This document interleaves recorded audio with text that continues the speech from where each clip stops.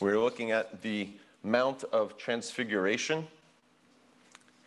And before we begin, we need to just step back and revisit a little bit of what Leslie went over last week for context. I think it's important.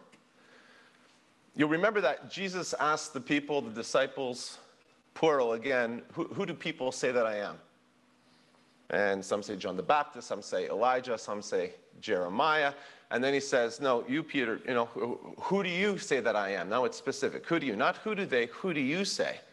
Well, who do you say that I am? And Peter has this great confession, and he says, you are the Christ. In Matthew chapter 16, we get a little bit more detail because Mark, he's just very concise. He says, you are the Christ, the Son of the living God.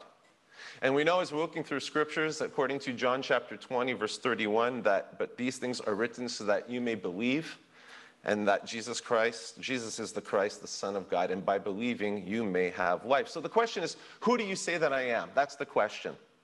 And Peter has this incredible response. And then it's followed in Mark chapter 8, verse 31, by this disclosure, this conversation where Jesus tells them something that they just can't get over.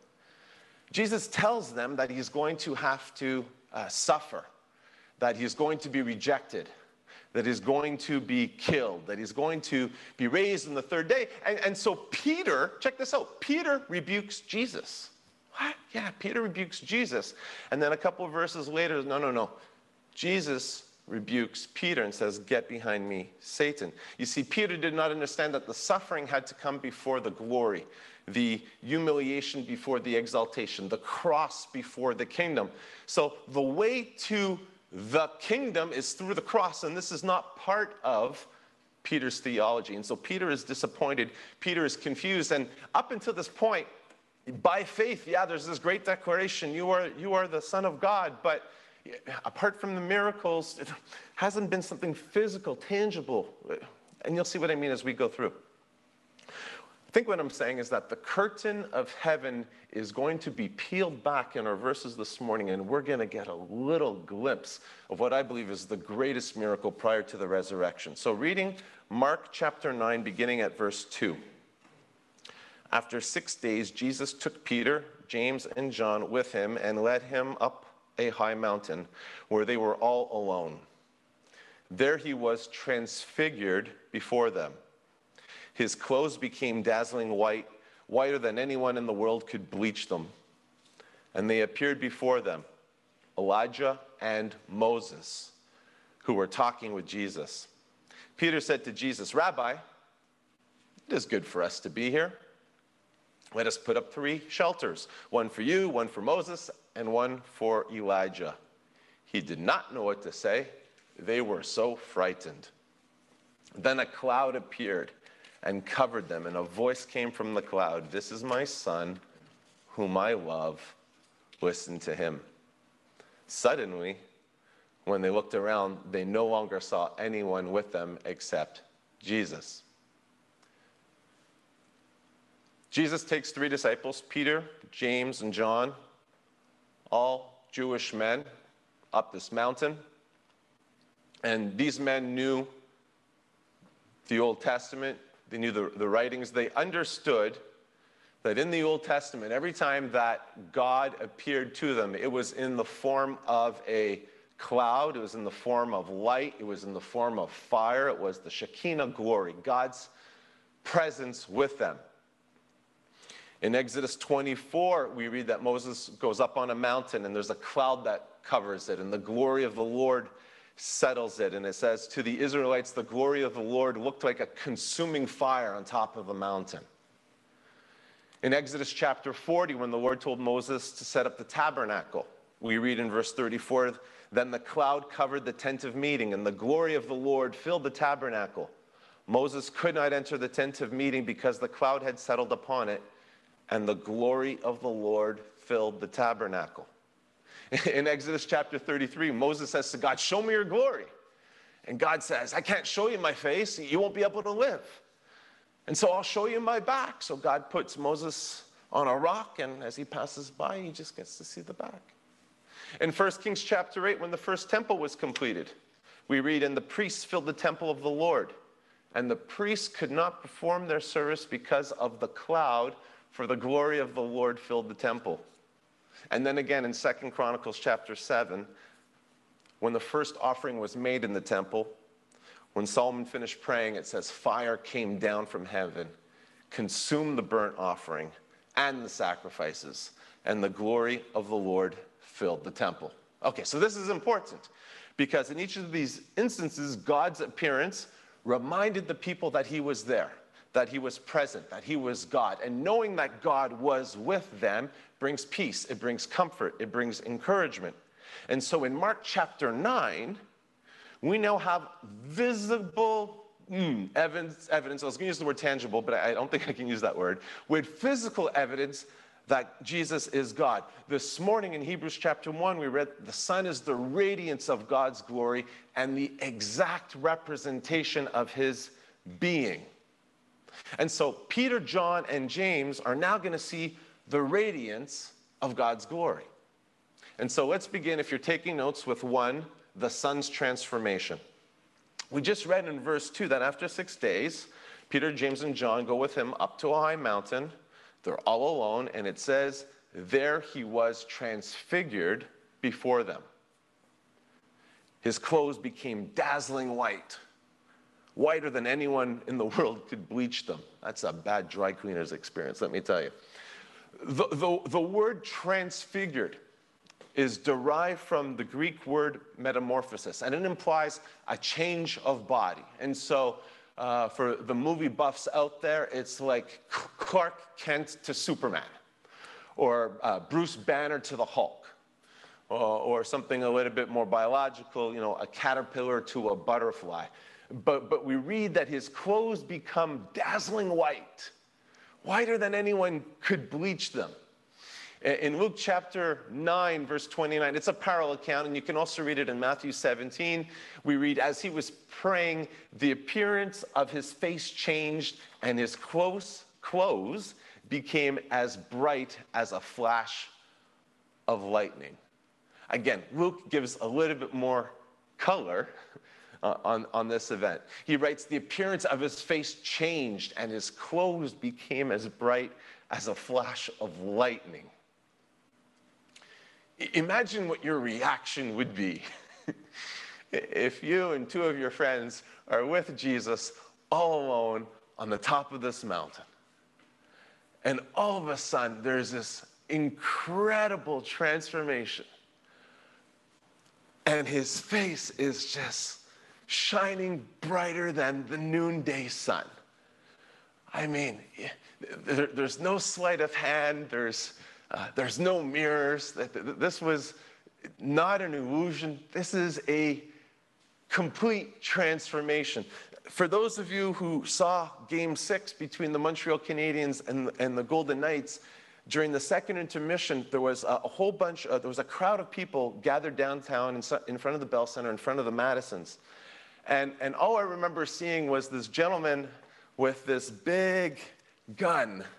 And in the middle of the crowd, he's shooting out firecrackers, all right? Like these big bursts of light. Imagine you're there with Jesus, and his face is now shining like the sun.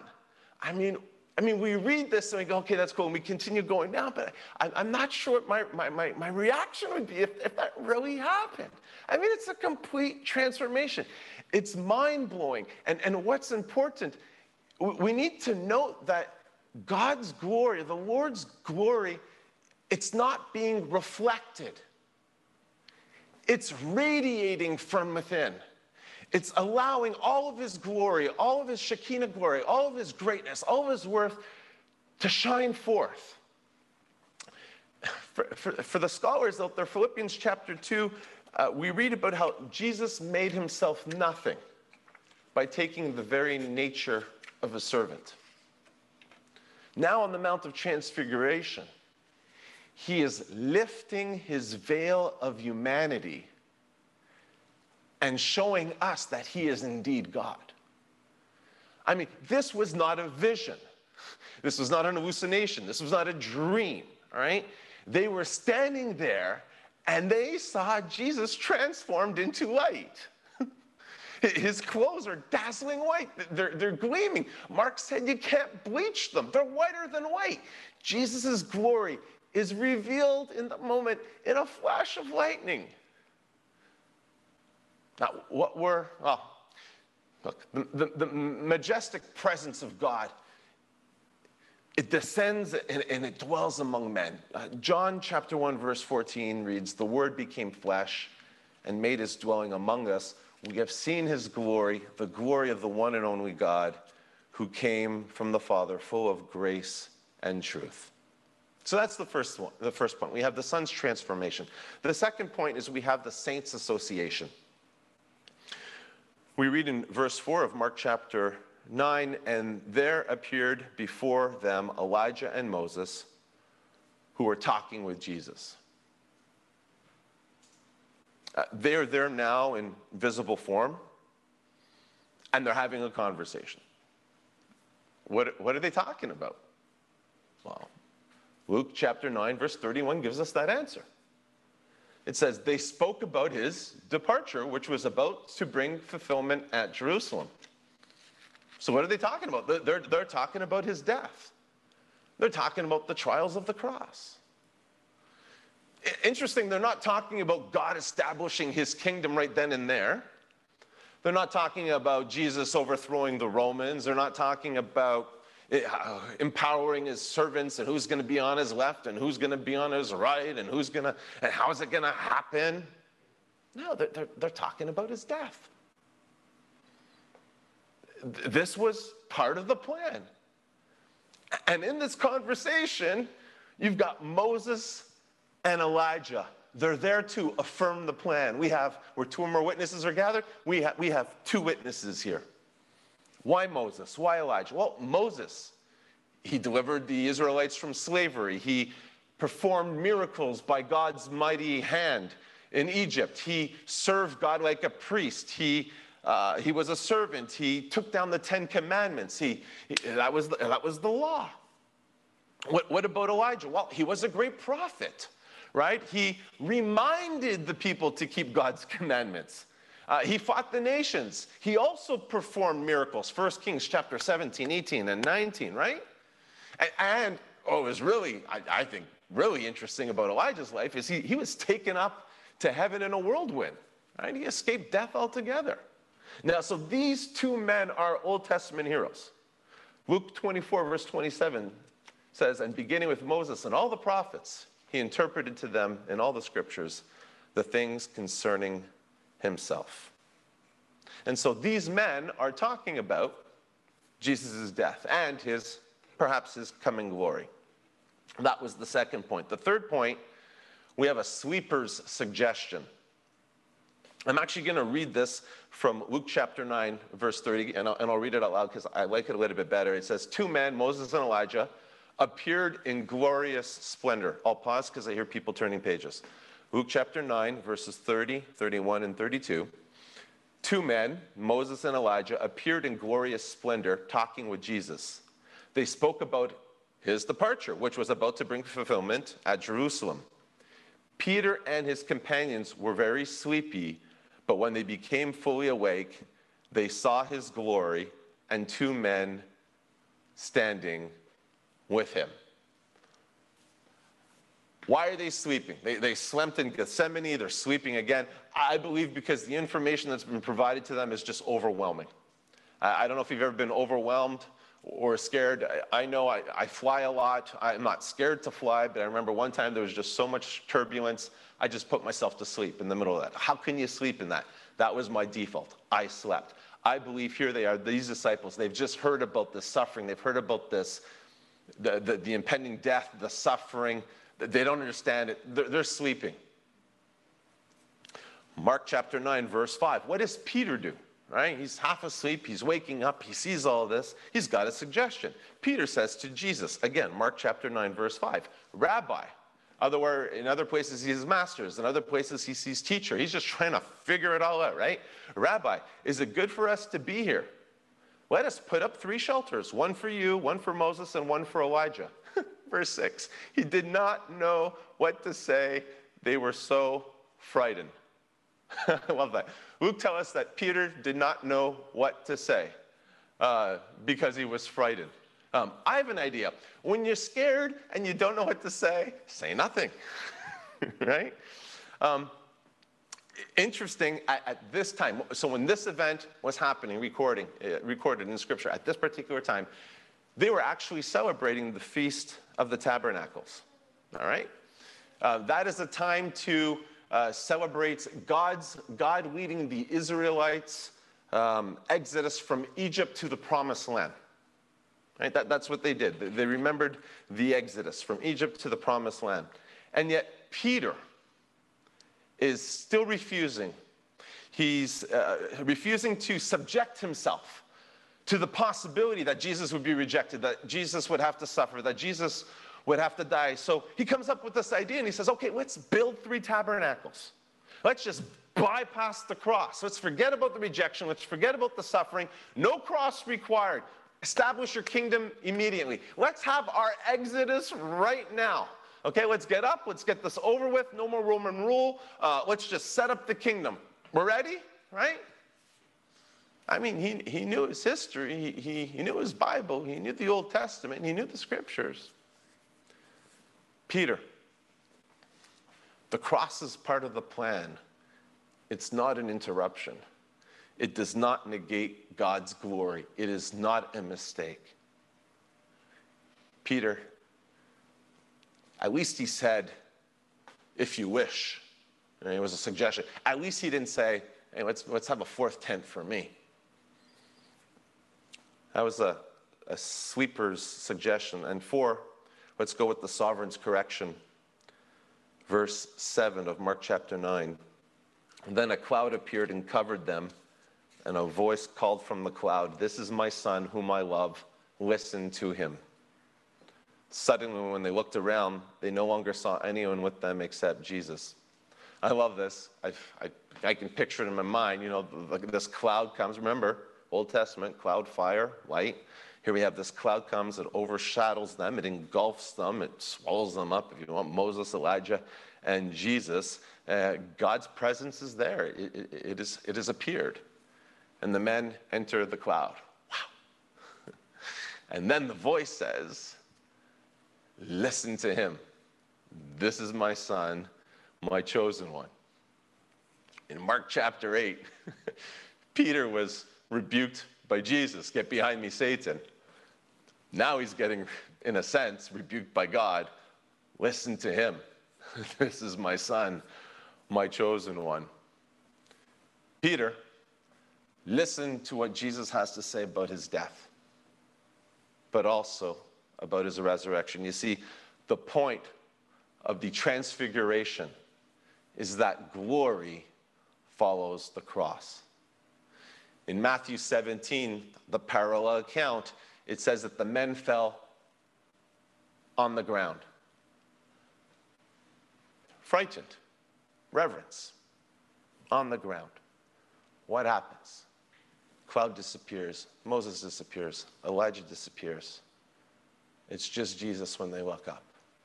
And what happens? What a compassionate Savior we have.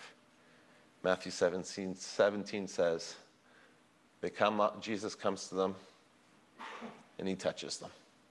Everything's going to be okay. Jesus is now on the road to the cross. He's headed to Jerusalem. And guess what? The disciples are ready to follow. Application time. 3 quick points. The first one, as I thought about this, as we follow Jesus, he is going to help us prepare for the next situation. I mean, the disciples in this account were unable to grasp, to quantify, to qualify what was happening. But Jesus was, again, unveiling his humanity. He was peeling back the curtains of heaven. He was giving them a glimpse of what was to come, saying, you guys, you're going to get through this. You're going to be okay. And there's anxiety, there's despair, perhaps there's anger, there's frustration. Everything was in preparation for what was coming. And so Point number one, Jesus is there as we are followers of Jesus. He is preparing us for tomorrow. Every day today is for tomorrow. And there's a great truth in knowing that he is with us. Second point, I think, is we need to listen to him. 2 ears, 1 mouth, I should listen more than I speak, but I like to hear myself speak. I like to hear what I have to say. I like talking to myself. Sometimes I even answer my own questions. It's fantastic. I have a tendency, I notice, also to say, listen. I've done it up here when I'm sharing, but I also do it when I'm with clients on the phone. I'll say, listen, and Nancy being home with me, you're saying it again, listen. I jokingly said a couple of weeks ago that on my tombstone, I love it, Stephen McCarg, listen, just listen. Listen to God. Be still and know I am God.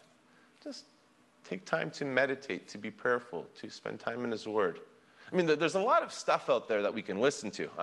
I'm looking at the clock. I don't want to get off on a tangent, but Facebook gets paid for data and artificial intelligence, and everybody has something they want to tell you. And there's a lot of voices out there, but this is the truth, and we need to listen to this. And the third point, and this is the key takeaway: this world is not our home. Life is challenging. There's obstacles. It's a fallen world. It's full of sin. I mean, I had the privilege of being at Game 6 to see the Habs play the Golden Knights. I saw them win. And it was, I'm going to use the word glorious. Different context, maybe I shouldn't. But it was amazing. It was really good, the game. And then we had to stay 30 minutes because there were riots. And then I went outside and there were police lines with shields and batons. And I got stuck between the police and the rioters. And I got tear gassed. And I was able to run, burns the eyes, burns the throat. It killed. But you know what? There was a son with his 2 boys, and they were stuck in this. And there was another man, and he was on the ground because it was way too much. And it smelt of weed, and people were drunk and hanging out of windows. And I was scared, and I did not enjoy it. And what I'm trying to say is, I was thinking of Black Lives Matter and all the protests and all that stuff that we saw. And just the reality is, it is a broken and fallen world with a lot of pain, a lot of sorrow, a lot of disease, a lot of death, a lot of COVID, a lot of mental illness, whatever it is. But folks, brothers and sisters in Christ, listen, this world is not our final home. In Scripture, over here, there's over 300 prophecies in the Old Testament of Jesus' first coming. I'll say that again. There's over 300 prophecies in the Old Testament of Jesus' coming. There's 1,500 prophecies of Jesus' second coming. There are over 319 verses in the New Testament alone about his second coming. What that means is that 1 out of every 25 verses speaks about Jesus' second coming. That means Jesus is coming back in a powerful and glorious way, and that's what we have to look forward to. My brother Denis, at the end of the Family Bible Hour, said what he loves most when we think about the cross, when we think about Jesus shedding his blood after he gave his life. Denis says to me, the veil was torn and the gateway to heaven was blown wide open. Jesus is coming back. Oh, glorious day. Let's pray. Heavenly Father, we thank you that this life every day is a preparation for the next. Help us to listen to you. Help us to listen to you. Help us to obey what you call us to do. And Father God, help us not to forget that you are coming back. It is going to be a glorious day. Thank you that, Jesus, you are an exact representation of the Father. Everything you say and you do points us to the Father. Help us to be mindful that one day Jesus is coming back and this world will indeed be your kingdom and that you will wipe away every tear. In your name we pray. Amen.